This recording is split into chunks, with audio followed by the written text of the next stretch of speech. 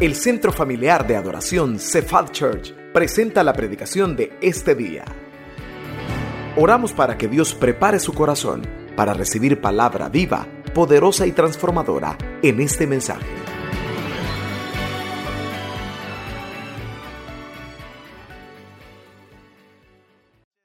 Para que los podamos aplaudir, me lo puede mostrar. Ahí está, fuerte aplauso. Iglesia Alfa y Omega de Nueva York. Tienen una nieta estudiando aquí en el Colegio Cephal. Bienvenidos, esta es su casa, gracias por estar aquí. Pues hoy, hermanos, estamos celebrando el Día del Pastor y quiero decirle que Dios ha bendecido mucho a esta iglesia con los pastores que le ha dado. Y no hablo porque esté hablando bien de mí, sino que son más de 25 familias pastorales. Dios nos ha dado pastores que siguen el ejemplo del Señor Jesús. ¿Quién es el buen pastor en la Biblia? Es el Señor Jesús. Dice, el buen pastor da su vida por las ovejas. Pero mire qué interesante lo que Dios le ha dado a esta iglesia. La semana pasada estuvimos celebrando 33 años de caminar con Jesús. ¿Cuántos le dan gracias al Señor por esa bendición? Tremenda bendición. 33 años. Pero mire lo que pasa el mes de noviembre. Yo pienso que no es casualidad. En noviembre no solo se celebra el aniversario de la iglesia, sino que Dios nos ha regalado la bendición de que mi esposa y yo también cumplimos 19 años de casados. Gran bendición, gloria a Dios. Pero hay una bendición todavía más grande. Sabe que en el mismo mes de noviembre no solo cumple aniversario la iglesia, los pastores generales, sino también nuestros pastores fundadores. En el mes de noviembre cumplieron 46 años de casados. ¿Cuántos alaban al Señor? Ahí hay un mensaje importante para esta iglesia. Dios nos ha dado pastores que siguen el ejemplo del Señor Jesús. Porque el Señor Jesús tiene un amor fiel por su esposa, que es la iglesia. En realidad la iglesia tiene más de 2000 años de aniversario. Amén. Y el Señor Jesús por ese tiempo ha sido fiel. Démosle gracias a Dios. Yo pienso sinceramente que no es casualidad que el mismo mes de noviembre cumple años aniversario del pastor fundador, el pastor general. Dios nos está diciendo, sigamos orando por nuestros pastores, porque ellos siguen el ejemplo del Señor Jesús. Amén. ¿Cuántos orarían por sus pastores? ¿Se compromete a hacerlo? Hágalo, por favor, lo necesitamos. Hoy vamos con un mensaje diferente, pero antes vamos a decir nuestra declaración de fe. Dígala conmigo. Dice, soy un hijo de Dios, estoy ante el trono de la gracia, soy completamente perdonado, bendecido, favorecido. ¿Y qué más? Muy amado por el Dios de los cielos. Gracias, Jesús. Le decía que es un mensaje diferente, hermano, porque hoy me voy a atrever a decirle cosas que quizás normalmente nos da pena a los pastores decir. Pero este día de antemano, con su permiso, nosotros queremos que ustedes sean una iglesia bendecida. Queremos que sean una iglesia más bendecida todavía de lo que ya son. Así que con permiso, hermano, pero este día le vamos a hablar claro. Amén. Ya están avisados. En guerra avisada, ¿qué dice el dicho? No muere soldado. Y también va a ser diferente porque lo vamos a hacer a la antigua. Muchos nos hemos acomodado a veces que la pantalla, que la tecnología, hermanos, que ya ni traen Biblia a la iglesia. Es como un soldado sin espada, ¿verdad? Y a veces pues solo buscamos un pasaje y los demás aquí nos lo ponen. Yo digo que hay que aprovechar la tecnología, pero ahí de vez en cuando, para que usted no se oxide, lo vamos a hacer como hoy. Así que hoy no va a estar viendo la pantalla, hoy no vamos a tener que los versículos, que los puntos, nada. Lo vamos a hacer como cuando usted traía Biblia. ¿Cuántos han traído Biblia a la casa de Dios? Amén. Siempre tráigala, siempre tráigala. Aunque tenga las pantallas, usted necesita subrayar su Biblia, aunque sea el teléfono. Y no se vaya a estar distrayendo con las notificaciones. Ya sintió cómo va el mensaje, ¿verdad? Abra su Biblia en Hechos 21, por favor. Hechos capítulo 21, vamos a leer. El mensaje de hoy le hemos titulado ¿Cómo quiere Dios que tratemos a los pastores? ¿Cómo quiere Dios? El otro día me invitaron a predicar a una iglesia y como no tenía mi pantalla y no tenía a Coqui que me estuviera poniendo los puntos, me sentía desubicado. No, hermano, si aquí lo importante es la palabra de Dios. Amén. Y usted también tiene que traer su Biblia, buscar los versículos. Me dicen amén, por favor, cuando tengan Hechos 21. Espérenme que lo haya yo. Yo también estoy descanchado. Vamos a ver. Versículo 27, por favor. ¿Cómo quiere Dios que tratemos a nuestros pastores? 21-27 de Hechos, ¿lo tenemos? Mire cómo trataron a Pablo. Pero cuando estaban por cumplirse los 7 días, unos judíos de Asia, al verle en el templo, lo abrazaron. Así dice. No, alborotaron a la multitud y le echaron mano, quiere decir, lo agarraron fuerte, dando voces: varones israelitas, ayudad. Este es el hombre que por todas partes enseña, ¿qué? A todos contra el pueblo, contra la ley y contra este templo. Y además de eso, ha metido griegos en el templo y ha profanado este santo lugar. Porque antes habían visto con él en la ciudad a Trófimo de Éfeso, a quien pensaban que Pablo había metido en el templo.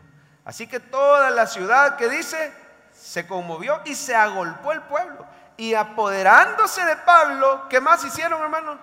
Le arrastraron fuera del templo e inmediatamente, ¡plum! Yo quiero decirle que allá adentro lo estaban golpeando y lo estaban torturando. Mire el 31. Y procurando ellos matarle, se le avisó al tribuno de la compañía que toda la ciudad de Jerusalén estaba alborotada. Tomando luego soldados y centuriones, corrió a ellos, y cuando vieron al tribuno y a los soldados, ¿qué hicieron? Dejaron de golpear a Pablo. Entonces, llegando el tribuno, le prendió, lo llevó preso, le mandó atar con 2 cadenas, preguntó quién era y qué había hecho. Pero entre la multitud, unos gritaban una cosa y otros, y como no podía entender nada de cierto a causa del alboroto, le mandó llevar a la fortaleza. Al llegar a las gradas, aconteció que era llevado en peso por los soldados, y lo tuvieron que llevar chineado a causa de la violencia de la multitud, porque la muchedumbre del pueblo venía detrás gritando: ¡muera! Que el Señor bendiga su palabra esta mañana. Señor, háblanos al corazón a través de esta prédica. Usa mi voz, usa mi boca. Así, Señor, cuando uno habla palabra tuya, que salgan esos ríos de agua viva y que lleguen hasta donde los hermanos, y que suban hasta sus tobillos, sus rodillas, su cintura, que los cubra por completo el agua de tu espíritu este día, que ellos puedan ser llenos de la palabra de Dios, porque eso vamos a predicar esta mañana, Señor. Y siempre, siempre, háblanos tú, que tú seas el que nos predica y que nos exhorta, nos anima y nos enseña cómo quieres que tratemos a nuestros pastores. Amén, amén. Pues decirle, hermano, lo primero, ¿cómo quiere Dios que tratemos a los pastores? No los agarre a pedradas, no los agarre a golpes, no los arrastre, es decir, no los critique, ore por ellos. Eso es lo primero que el Señor nos quiere decir, porque mire, lo que le estaban haciendo aquí a Pablo era persiguiéndolo. Ciertos judíos incrédulos lo perseguían porque no estaban de acuerdo con su mensaje. Acuérdese que el judío puro en realidad no cree en Jesús. Usted se va, por ejemplo, a la literatura de ellos, al Talmud, y es blasfemo contra nuestro Señor Jesucristo. Claro, la Biblia dice que tienen un velo y que al final hay promesa que muchos judíos se van a convertir. Son amados, dice, a causa de los padres, pero son enemigos a causa del evangelio. Así que hay que orar por el pueblo judío, pero muchos se les quita el velo y se convierten al Señor. Estos no. Estos detestaban a Pablo porque se había convertido, y después que predicaba la ley, ahora estaba predicando a Cristo Jesús. ¿Cuántos le dan gracias al Señor que sus pastores predican a Cristo Jesús y no la ley? Pero miren, en este caso estos judíos persiguieron, lo vieron en el templo y lo agarraron a pedradas, a golpes. Bueno, a Pablo ya le habían hecho varias de esas, lo metían a la cárcel, y ahí es donde estaba él cantando a las 12 de la noche, ¿verdad? El Señor lo liberaba. Lo agarraron a pedradas de tal manera, una vez le hicieron un ajusticiamiento donde prácticamente lo dejaron porque ya estaba muerto según ellos, pero se equivocaron. Había sobrevivido, pero sí estaba medio muerto, todo moreteado, y aún así se levantaba y se iba a otra ciudad y seguía predicando.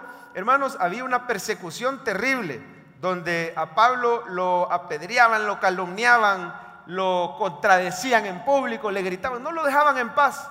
Y quizá usted y yo no le vamos a hacer eso a nuestros pastores. Imagínense qué terrible sería estar aquí y estarse quitando las pedradas, los tomates, qué sé yo. Pero con tus palabras de crítica haces lo mismo. Y no hay bendición en la murmuración.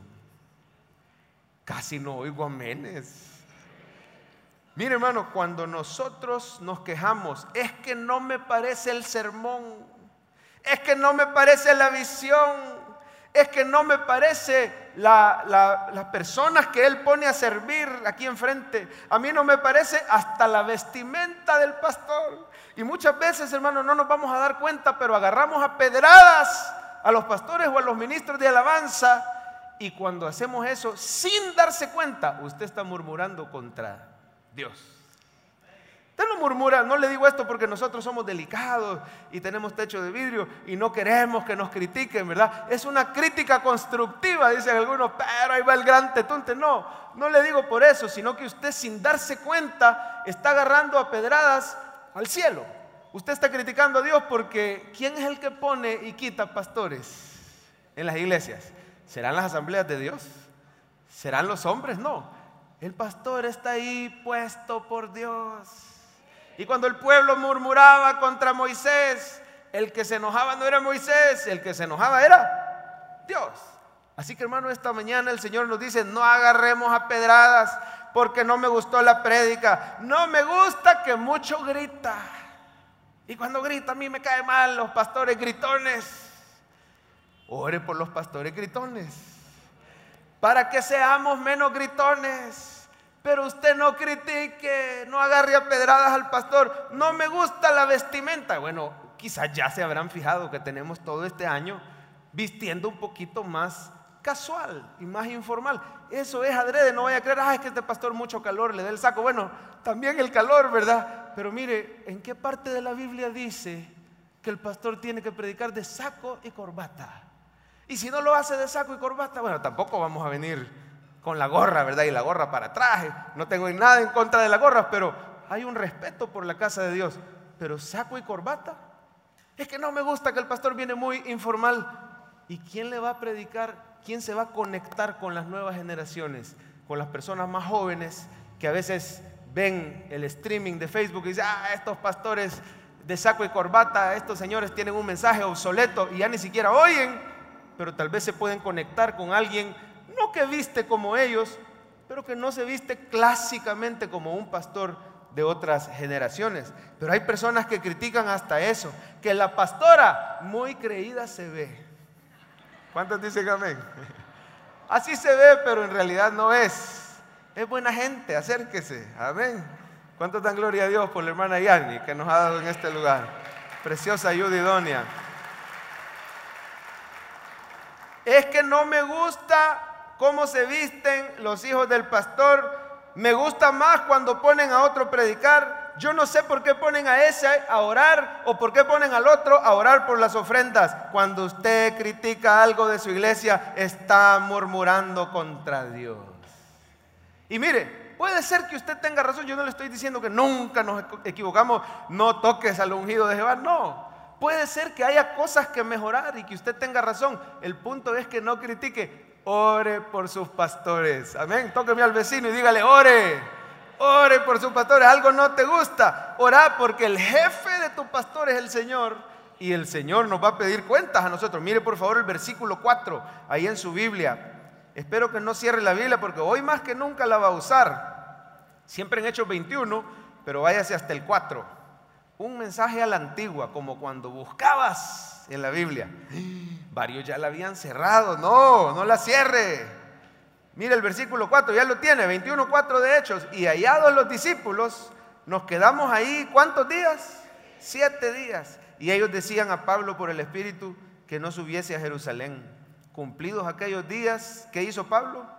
Con Lucas y todos, salimos acompañándonos todos, mujeres e hijos, hasta fuera de la ciudad. ¿Y qué hicieron? Y puestos de rodillas en la playa, ¿qué hicieron? Oiga, esa reunión de oración. Y abrazándonos los unos a los otros, subimos al barco y ellos se volvieron a sus casas. ¿Qué diferencia tratar así a los pastores? ¿Se fija la diferencia? En Tiro, no sé si los del sonido me pueden ayudar, 1 milímetro menos necesitamos porque estoy al borde del feedback. Ayúdenme por favor. Entonces le decía, ¿qué diferencia? En Jerusalén lo agarraron a pedradas, pero unos días antes él había estado en Tiro y ahí en Tiro, hermano, los habían recibido en sus casas, se habían reunido a orar por ellos. ¿Usted se imagina esa reunión de oración con Pablo en la playa? Todos abrazados, hasta los niños chiquitos. Imagínense el impacto en los hijos, enseñándoles que así se honra a sus pastores, que así se ora por sus pastores. ¿Y qué voy a orar por mis pastores? Pida que el Señor les provea, pida que los fortalezca, porque se cansan. Ore así por sus líderes, su líder de Life Group, su pastor de red, y por supuesto necesitamos que ore así por nosotros. Pida que el Señor nos sane, pida que el Señor nos ayude en nuestras luchas, que nos mantenga creciendo en el Señor. Pídale al Señor que nos corrija cuando es necesario, pero no deje de orar por nosotros. Es más, hermano, si Dios le pone palabra, denos palabra. ¿Quién dice que solo el pastor le va a dar palabra a las ovejas? Si siempre estamos dando. ¿Y quién pastorea al pastor? El pastor Francisco es mi pastor inmediato, por supuesto yo cuento con él. Pero ¿quién dice que usted no nos puede dar palabra a nosotros los pastores? A Pablo le daban palabra. Mire el versículo 4, por favor, ahí en su Biblia. No se pierda ese detalle. Hallados los discípulos, nos quedamos ahí 7 días. Ellos le decían a Pablo, por el Espíritu, ¿qué le decían? Pablo, ya el Señor ya les había revelado lo que le venía. Eso de que lo agarraron a pedradas y que lo metieron al templo y lo estaban golpeando y lo iban a matar. Si no llega el tribuno con los centuriones, lo matan. Todo eso ya el Espíritu lo había dicho. Y se lo decían al apóstol Pablo.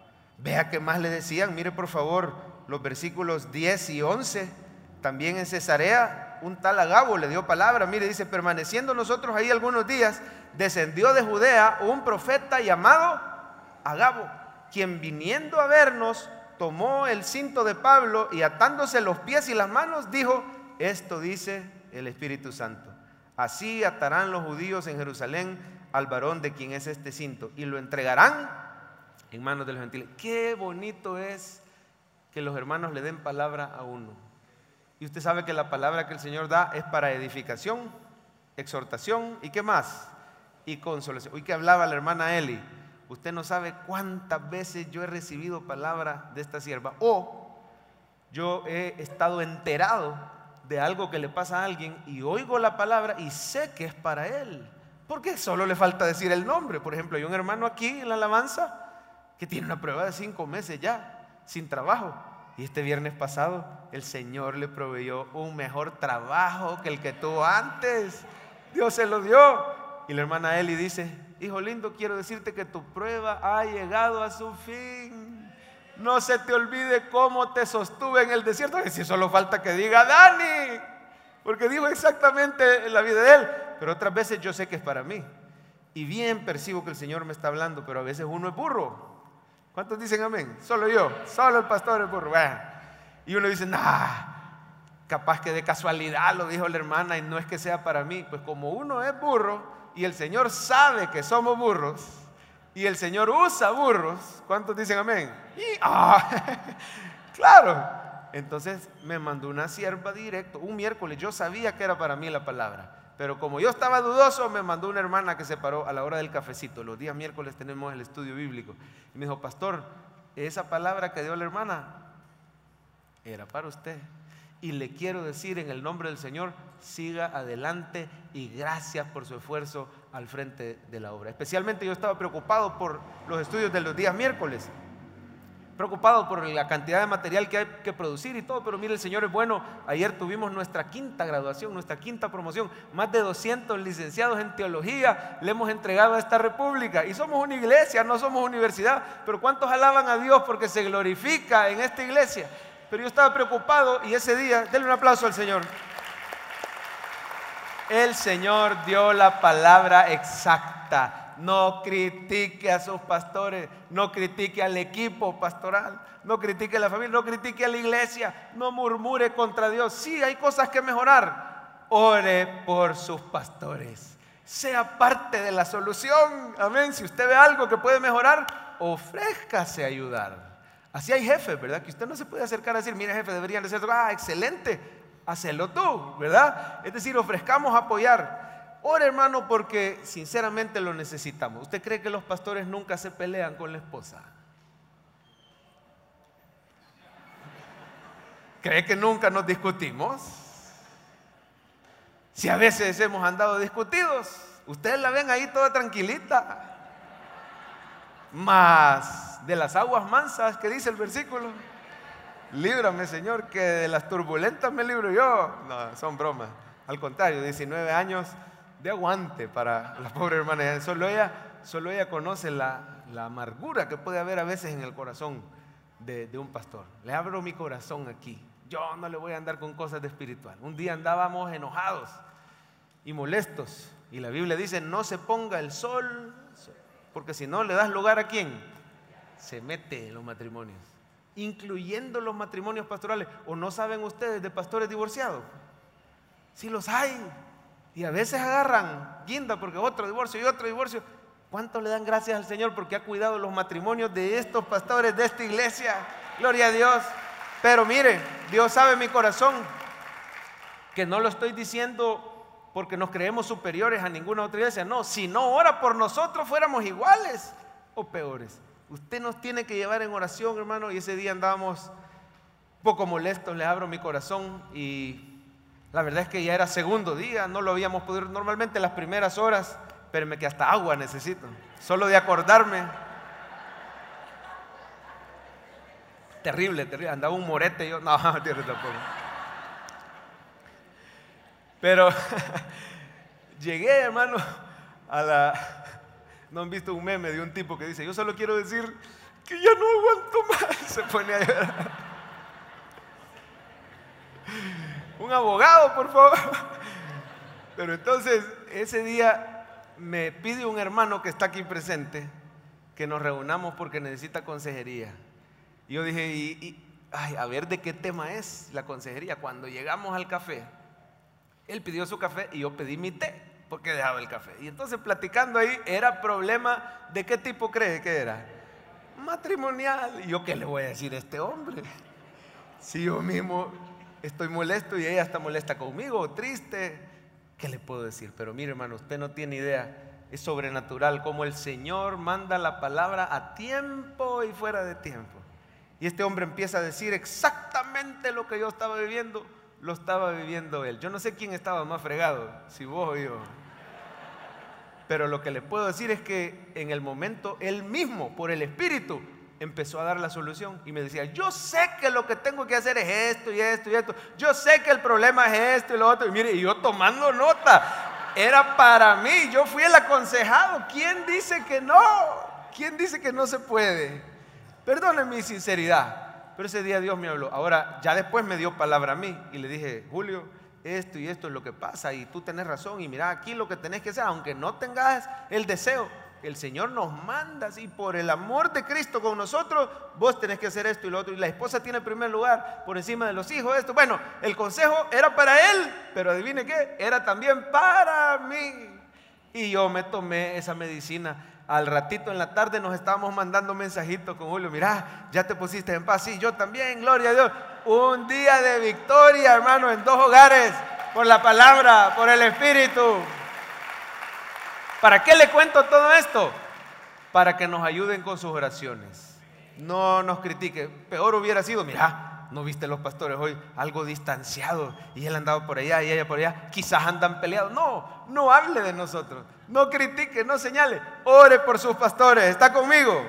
Número 2, bendígalos no solo de palabras, sino de acción. Quiero que vean en su Biblia el versículo 7. Por favor, bendiga a sus pastores. Cuando usted los bendice, está sembrando en tierra fértil. Dice el 7, y nosotros completamos la navegación saliendo de Tiro y arribando ¿a dónde? Tolemaida. Y habiendo saludado a los hermanos, ¿qué hicieron? Nos quedamos con ellos un día. Miren, los hermanos de Tolemaida abrieron sus casas, les dieron cenita, les dieron una cama y un lugar de descanso. Bendijeron a sus pastores. Pero no solo eso, mire el 8. Al otro día, saliendo Pablo y los que con él estábamos, fuimos a Cesarea y entrando en la casa de ¿quién? ¿Se acuerdan? Felipe el evangelista, que era uno de los 7 diáconos.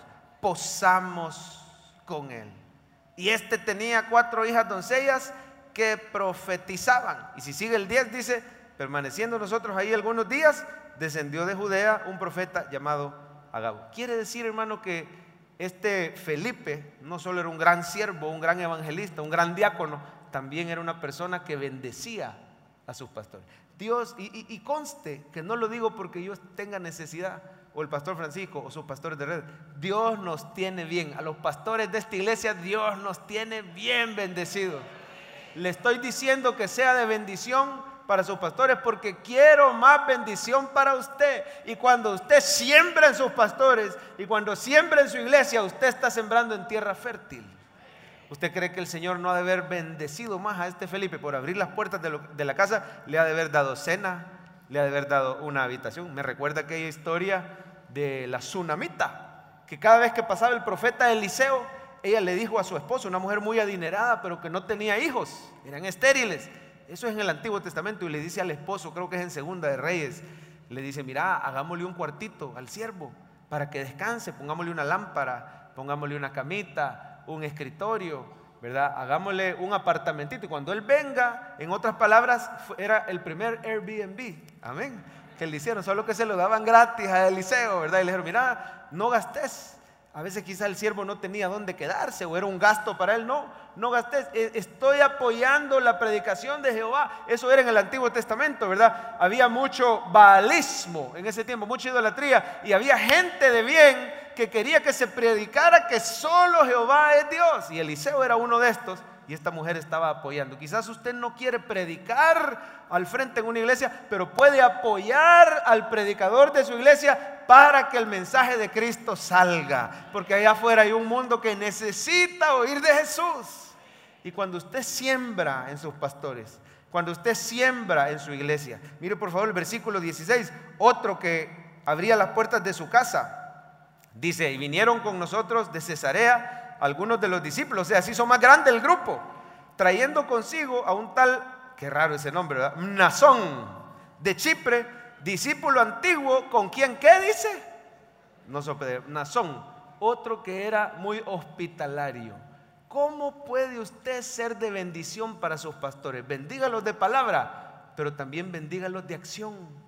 Si le llega un pastor a su negocio, trátelo bien, ayúdele todo lo que usted pueda. Sepa que no hay ni un vasito con agua que le deja a un pastor que Dios no te lo vaya a recompensar grandemente. Yo quiero pedirle que ponga su mano en la Biblia, ahí donde está, para que no pierda Hechos.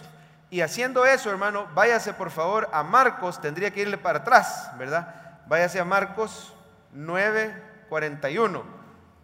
Qué raro se siente no tener la pantalla, ¿verdad? Pero es que si no, uno se hace cómodo. Algunos ni Biblia traían ya. Marcos 9:41. Y léalo conmigo, es para usted la palabra de Dios. Vamos a dar un ratito porque sí quiero que todos lo hayan. Un minutito más. ¿Ya lo hallaron? Dice así la palabra: y cualquiera que os diere, ¿qué dice? Un vaso de agua en mi nombre, porque sois de Cristo, de cierto os digo que no perderá su recompensa. Esto aplica para todos los creyentes, ¿verdad? Una bendición que usted le hace a un hermano en Cristo, Dios se lo va a recompensar. ¿Cuánto más a un predicador del evangelio y de la palabra? Yo le doy gracias a Dios si usted se fija que no tiene que ser algo caro lo que usted le da a sus pastores. Es el detalle, ¿verdad? Y el Señor se fija desde arriba. Un vasito con agua. Hay gente que no tiene quizá abundancia o exceso, y no es como que le puede dar una ofrenda al pastor, una camisa al pastor. Por cierto, soy talla M. No, mentira. No, pero sí tiene su palito de fruta y le lleva 2, 3 limoncitos. Es que esos detallitos hacen un impacto en el mundo espiritual. No hay un vaso con agua que vayas a dar que el Señor no te lo vaya a recompensar. Dice amén, iglesia. Queremos más bendición para usted, por eso le decimos estas cosas. Yo le doy gracias a Dios que esta es una iglesia dadivosa con sus pastores. El culto de las 7 tiene un equipo de 3 o 4 pastores. Y hay un doctor que se congrega en el culto de las 7 y se lo llevó a todos a cenar. Esa es bendición. Si lo único que me cayó mal es que no me invitó a mí. Solo fueron los pastores de las 7. Hay otra hermana que se congrega con nosotros a las 9, que hace poco nos sorprendió, porque en un sobrecito iba una ofrenda para el pastor Francisco y la hermana Lizzie. Y Dios nos bendijo con esa ofrenda. Fuimos a dejársela domingo en la tarde a los pastores fundadores, y me dice: papi, no, así me dice de cariño, no sabes la bendición que ha sido esto en el momento justo, en el momento oportuno, porque se nos habían trabado las carretas. Mire, ¿y quién le dijo a esa hermana que el pastor Francisco necesitaba? El Señor le puso en su corazón. Amén. Y yo, hermano, sería mentira si no le digo que han sido muchas las veces que el Señor nos ha bendecido en esta iglesia y nos ha sorprendido, sea o no sea Día del Pastor, pero quiero decirle que el Señor nos tiene bien. Y si usted es canal de bendición para sus pastores, tenga por seguro que el Señor tiene cuidado de usted. Aquí hay un hermano, es abogado, y a mí me sorprendió tremendamente. Bueno, no me sorprendió tanto, sino que me agradó ver que salió en una revista de mucho prestigio como el mejor abogado del año se congrega aquí en Cephal Church. No sé si era economía y negocios, no me acuerdo exactamente, ahí me la pasan después. Un tremendo abogado, su puesto es regional y Dios lo usa tremendamente. ¿Cómo cree que el Señor le dio a la iglesia este atril con el que estoy predicando? ¿Cómo cree que el Señor le dio? ¿Verdad que, una pregunta, verdad que no me miran el micrófono? ¿No se nota? Un poquito, solo si le hago así, ¿verdad? Casi no se ve, porque Dios le puso en el corazón, este micrófono es carísimo, pero Dios le puso en el corazón al hermano, pastor, no queremos que parezca maestro de spinning, con el gran microfonote así, ¿verdad? 1, 2, vamos, hermano. No, más elegante, pastor. Todavía me mencionó un par de pastores ahí, me cayó algo mal el comentario. Como el pastor fulano, como el pastor mengano, y yo dije, pero esos pastores tienen visto, ¿verdad? Pues ese micrófono de más de $1,000. No, pastor, es que yo no le estoy diciendo que usted lo compre. ¿De qué color lo quiere? Hermano, pero me da pena. ¿Y pena por qué? Si es que el Señor me ha bendecido y yo quiero ser canal de bendición. Mire, estuvimos como 3 meses esperando el bendito micrófono y un mes más para regularlo porque es demasiado sensible. Es un frijolito así que ni se mira, se esconde en medio de los pelos, ¿verdad? Pero mire, al final un ingeniero de sonido lo logró estabilizar. Yo estoy aquí para decirle que el Señor me ha bendecido a través de ustedes y por eso espere gran bendición para su vida de parte de Dios. Y gloria a Dios por la vida de mi hermano Daniel. Así que, hermano, sea canal de bendición. Hay un hermano de los días miércoles que, mire, tiene tanto detalle que no solo conmigo y con mi familia, con los hermanos. Los miércoles nos sentamos en mesas y ahí llevamos el estudio bíblico. Y yo creo que a más de alguno de ustedes ya les ha traído pupusas, ya les ha traído choris. Es alguien que piensa en los demás. Y el otro día nos trajo 4 choris. ¿Cuántos son chori lovers? Amén, nos encantan los choris. Y me dijo el hermano, le dejé unos choris por allá con la esposita. Hermano, muchas gracias. Mire, después del estudio con la gran hambre y llego donde mi esposa. ¿Y dónde están los choris? ¿Cuáles choris? Me dijo. Hubo malversación de choris ahí, ¿verdad? Hubo desvío. Y los niños me dicen, ¿y los choris? A saber qué se hicieron los choris. A la hermana ya ni se los entregaron, no sabemos qué se hicieron. No, ellos sí comieron. Pero mire, detallitos pueden ser, pero sea de bendición. Dice la Biblia, el que siembra escasamente, escasamente segará. El que siembra generosamente, generosamente. Hay gran bendición. Ya llevamos 2. No los critique y ore por ellos, ¿verdad? Y la segunda, bendígalos de palabra y de acción. Y la número 3, métase a la visión de la iglesia. Es lo más lindo que usted puede hacer por su pastor, meterse a la visión. Mire por favor en su Biblia, regresó a Hechos 21. Regrésese por favor a Hechos 21. Pues denme chance, voy yo. Ahí está, Hechos 21 y nos vamos a ir al 12. Mire, no estaban tan de acuerdo con la visión de Pablo y se lo dijeron, pero cuando Pablo insistió, entonces le hicieron caso. Fíjate, Tony, que sigo sintiendo un poquito, tal vez un poquito menos, tal vez, pero es 1 milímetro, no le vayas a bajar mucho. Ya tiene Hechos 21, váyase al 12. Al oír esto, le rogamos nosotros y los de aquel lugar que no subiese a Jerusalén. Es poquito menos volumen, no más, poquito menos. Estamos en el 12, ¿verdad? Le rogaron que no subiera a Jerusalén. Entonces Pablo respondió, ¿cómo le dijo Pablo? ¿Qué hacéis llorando y quebrantándome el corazón? Porque yo estoy dispuesto no solo a ser atado, más aún a morir en Jerusalén por el nombre del Señor Jesús. Y mire el 14, y como no le pudimos persuadir, desistimos diciendo, hágase la voluntad del Señor. Mire el 15, después de esos días, hechos ya los preparativos, ¿qué hicieron?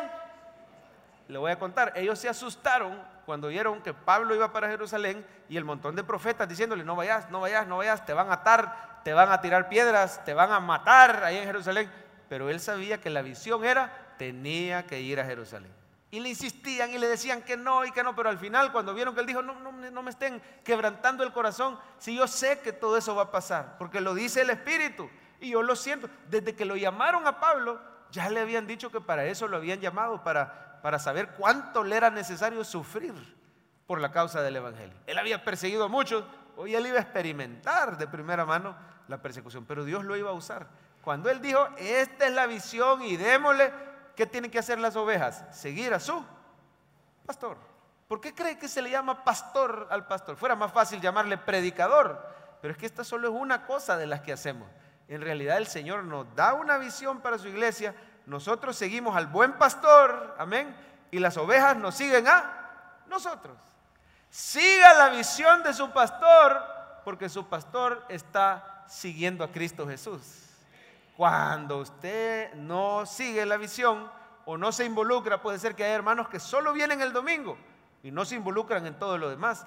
Estamos siguiendo la visión a medias, pero no la estamos siguiendo como tiene que ser. Vaya, por favor, hoy sí, si quiere ya puede dejar Hechos y váyase de un solo rápido conmigo a Jeremías 3:15. Vámonos a Jeremías, para atrás, Antiguo Testamento.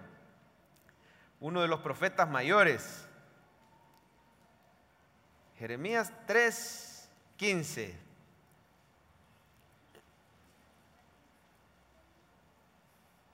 Ahí me dice amén cuando lo haya para saber.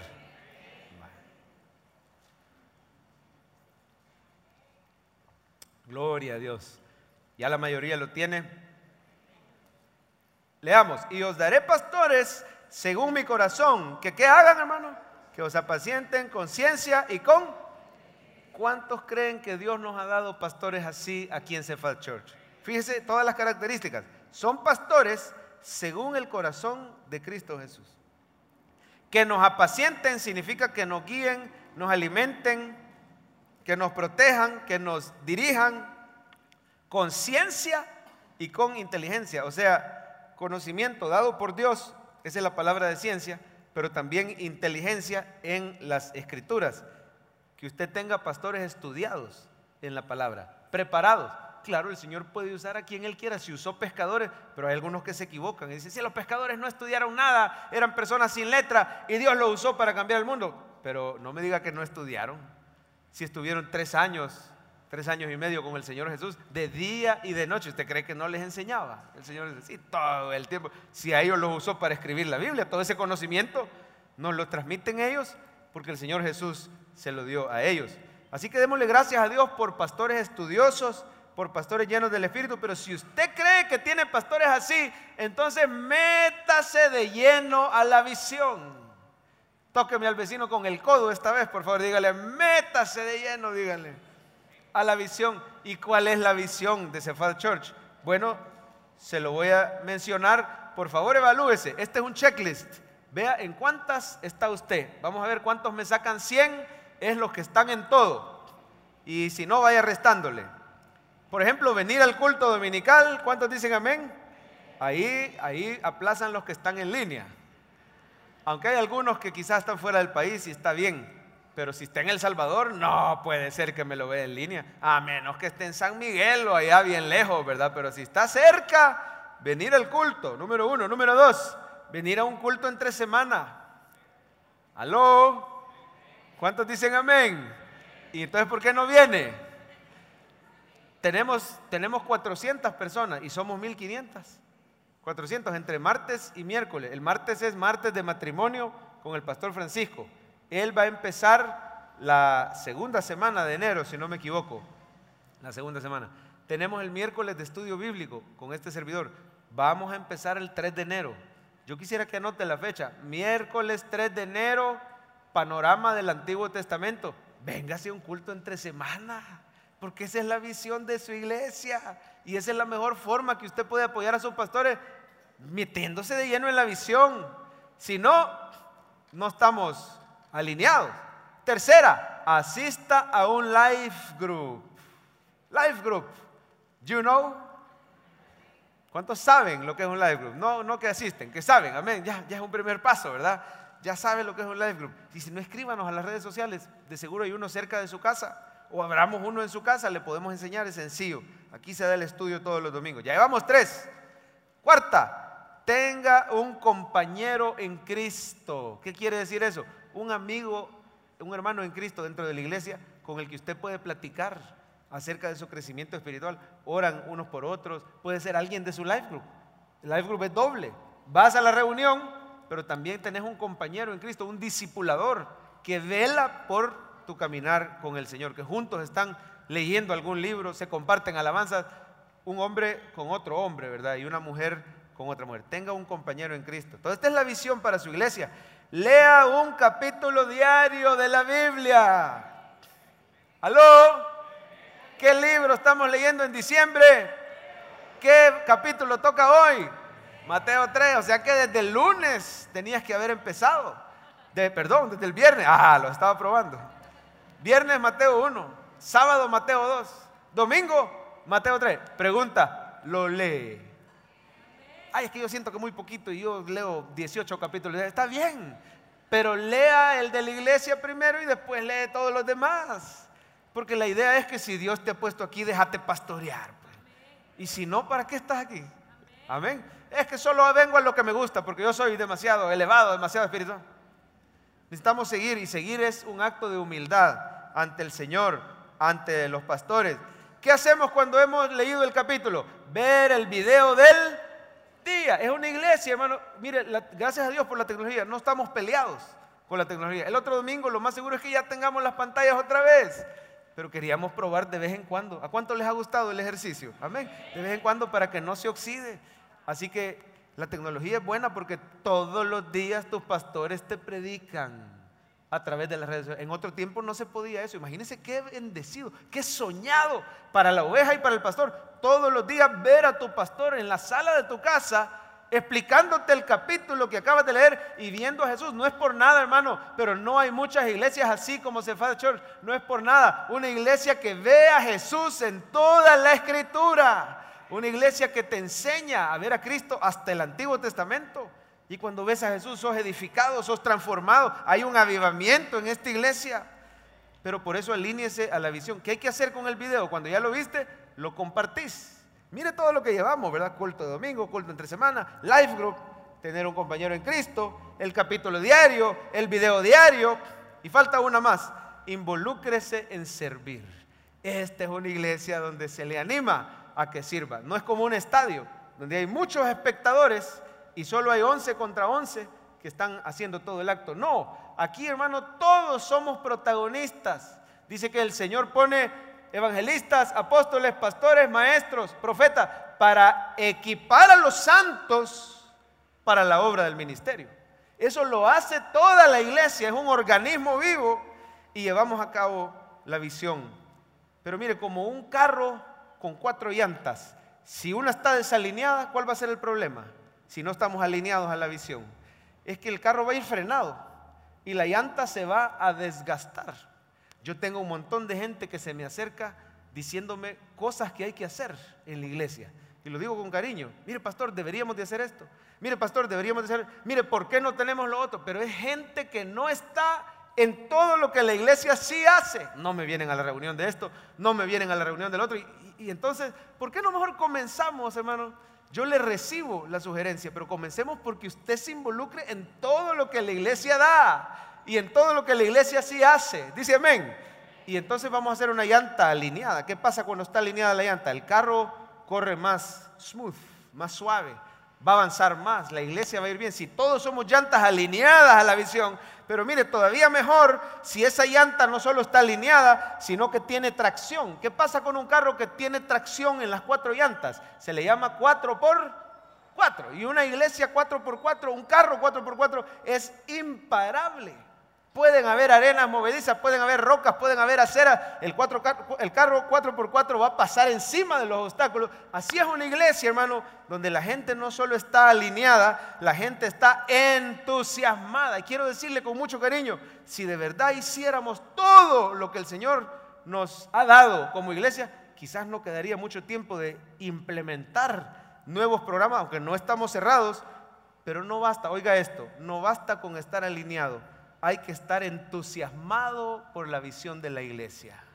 Dice amén, diga, no basta con estar alineado, hay que estar entusiasmado. Tóqueme al vecino, por favor, dígale, no basta con estar alineado, hay que estar entusiasmado con todo lo que Dios nos ha puesto a hacer. Así que, hermanos, no tenemos un resumen en pantalla, sino que se lo voy a decir, pero ayúdeme usted mientras pasan los hermanos al piano, por favor. ¿Cómo quiere Dios que tratemos a los pastores? Número 1, no los critique, sino que ore por ellos. Número 2, bendígalo, no solo de palabra, sino con hecho. Y número 3, métase a la visión. Como dice el pastor Francisco, haga esto y Dios le va a bendecir. Pongámonos de pie, iglesia, dale un aplauso al Señor. Esperamos que este mensaje haya sido de bendición para su vida.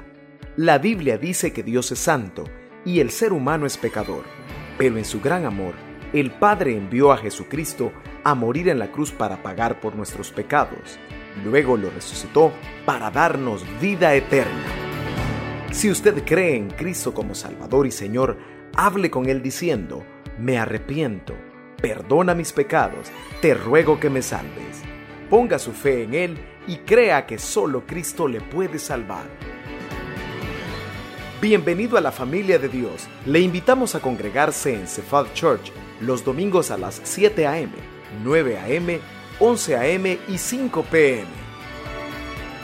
Visite nuestro sitio web cephadchurch.org o búsquenos en las redes sociales como Cephal Church. Dios le bendiga.